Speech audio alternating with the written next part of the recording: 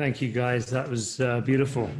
And welcome again to Trinity Heights virtual Christmas Carol service. And it does seem like just the other day that we were celebrating our Carol service last year, and Julia and I had to leave, like just at as normally we have, as Tim said, some cheese and wine and some festivities after the service. And we had to leave early to get on a plane to go and see Julia's sister. And it was just a really good feeling to leave that evening.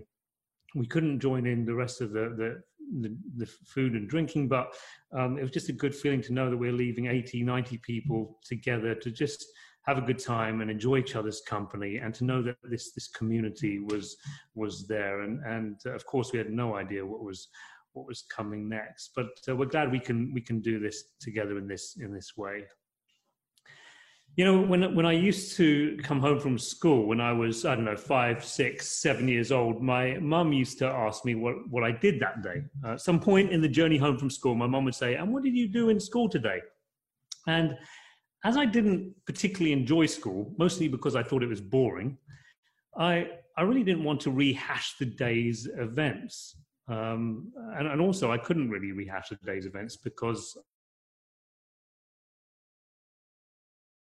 So it was very nice of my mum to show an interest in all, but I really couldn't be doing this every day. So I soon came up with a short but very succinct response, which at first may have seemed unbelievable at the time, but which my mum soon learned to accept. She would ask me, "What did you do in school today?" And I would respond with 2 simple words: "I forgot." And 9 times out of 10, it worked. Well, maybe not, but maybe 5 times out of 10, half the time at least, it worked, and I didn't have to rehash the day's events.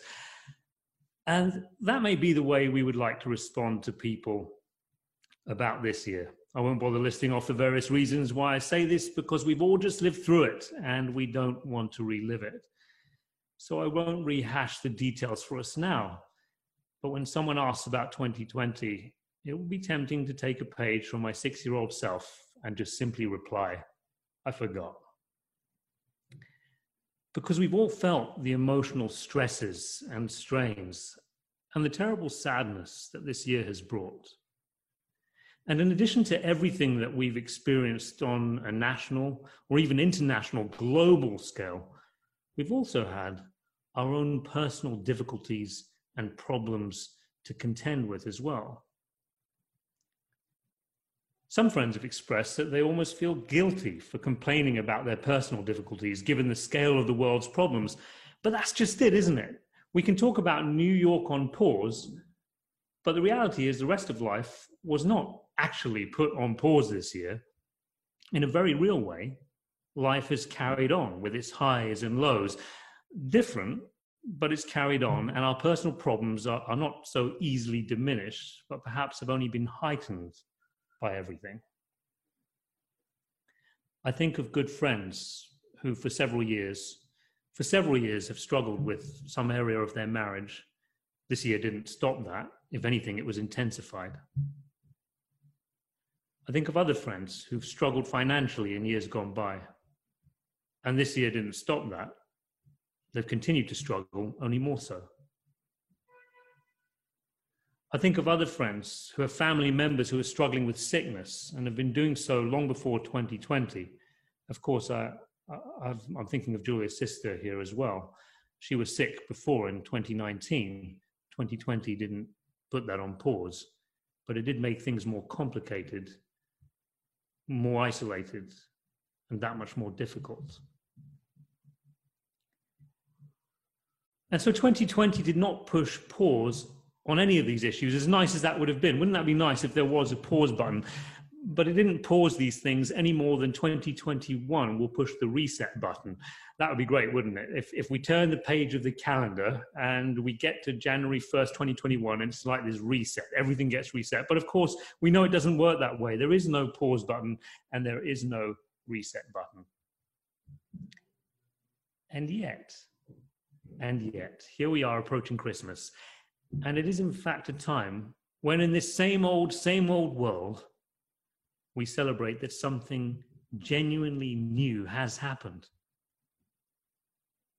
When it seems that life goes on as it always has, we claim at Christmas that something has happened so that life will never be the same. It need never be the same. And while we may be convinced that there is nothing new under the sun, yet at Christmas we claim that humanity itself has been given a new beginning, symbolized as it is by the way that we measure the Earth's journey around the sun, under which there is nothing new, the days and months and years measured from this new beginning. And so this is how the angels who appeared to the shepherds announced this newness that breaks into this old world. And there were shepherds living out in the fields nearby, keeping watch over their flocks at night. An angel of the Lord appeared to them, and the glory of the Lord shone around them, and they were terrified. But the angel said to them, "Do not be afraid. I bring you good news that will cause great joy for all the people. Today in the town of David, a Savior has been born to you. He is the Messiah, the Lord. This will be a sign to you. You will find a baby wrapped in cloths and lying in a manger." Suddenly a great company of the heavenly host appeared with the angel, praising God and saying, "Glory to God in the highest, and on earth peace to those on whom his favor rests." This is a birth announcement of a Messiah, the Lord. Some passages say Christ, the King. Messiah and Lord, Christ and King.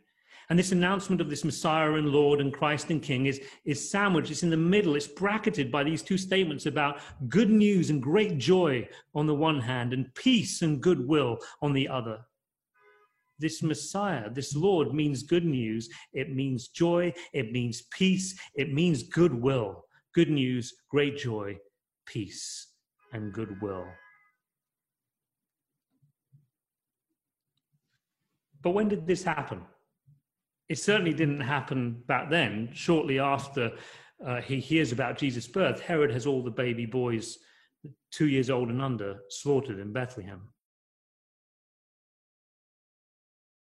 Jewish tax revolt, thousands of Jewish people crucified. Then there was the destruction of the temple in 70 AD, the exile of the Jews in 120 AD for nearly 2 millennia. Good news, great joy, peace on earth, goodwill. When? How? The birth of Christ did not push pause on the troubles of Israel or for the world. And it didn't push a button that gave Israel or the rest of us a nice clean reset. But they do say that Rome wasn't built in a day. And Jesus says the kingdom of God is like a mustard seed. It is the smallest of all seeds, but when it is full grown, it becomes the largest tree, and all the birds of the air come and take shelter and rest in its branches. Rome wasn't built in a day. The kingdom of God is like a mustard seed. The birth of this small, insignificant child is in fact the small seed of a new beginning, the seeding of a new humanity on earth. The moment where God begins to reclaim humanity from the kingdom of the world for the kingdom of God, where God begins to reclaim humanity from the rule of Caesar for the rule of God. Today in the town of David, a Savior has been born to you. He is the Messiah, the Lord. C.S. Lewis puts it this way. He says, there is no neutral ground in the universe. Every square inch, every split second is claimed by God and counterclaimed by Satan or by Caesar or by you or by me. I've written a brief meditation, which I've shared once before, and I want to close again with this evening as we approach the end of 2020.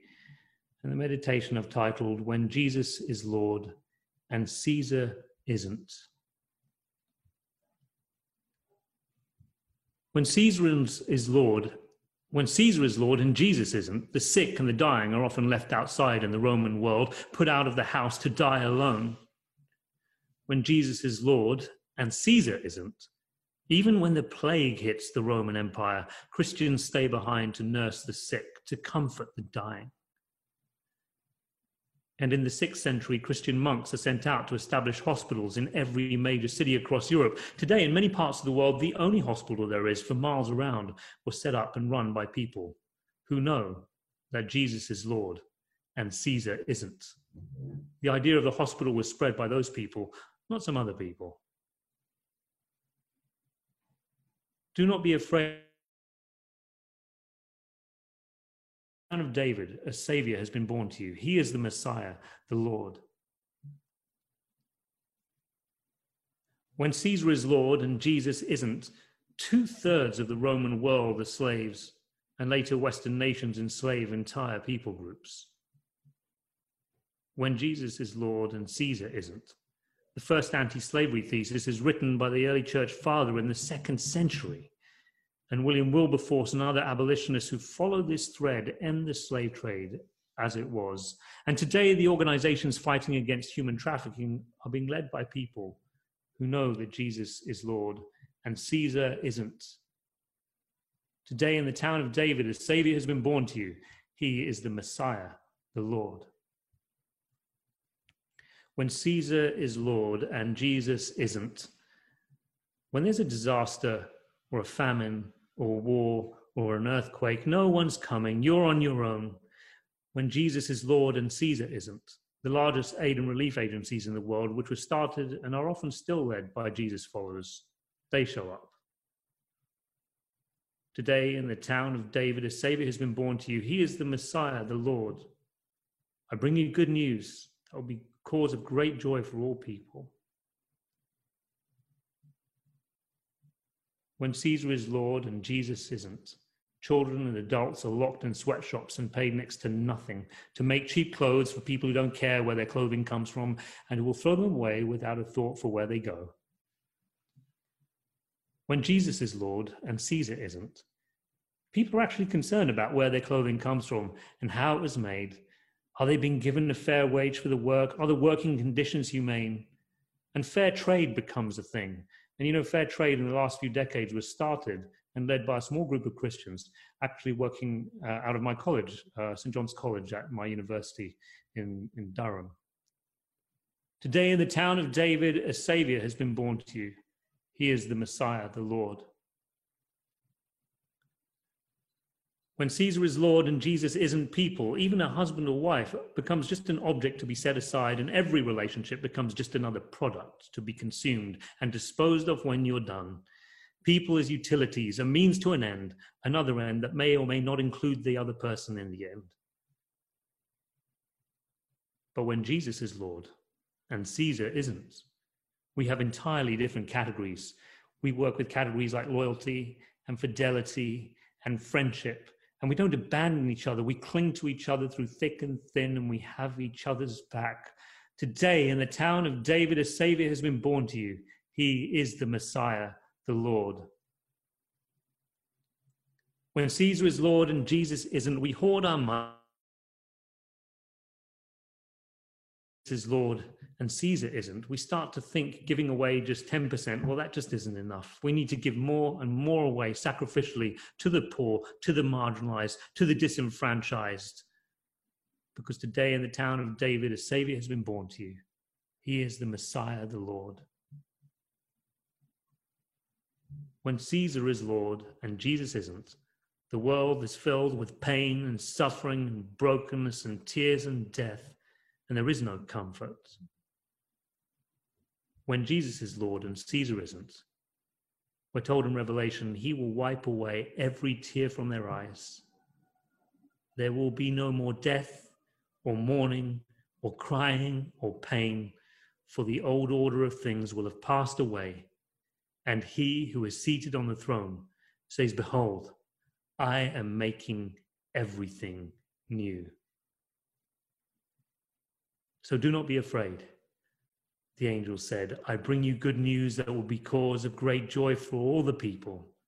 For today, in the town of David, a Savior has been born to you. He is the Messiah, the Lord. Amen. Amen.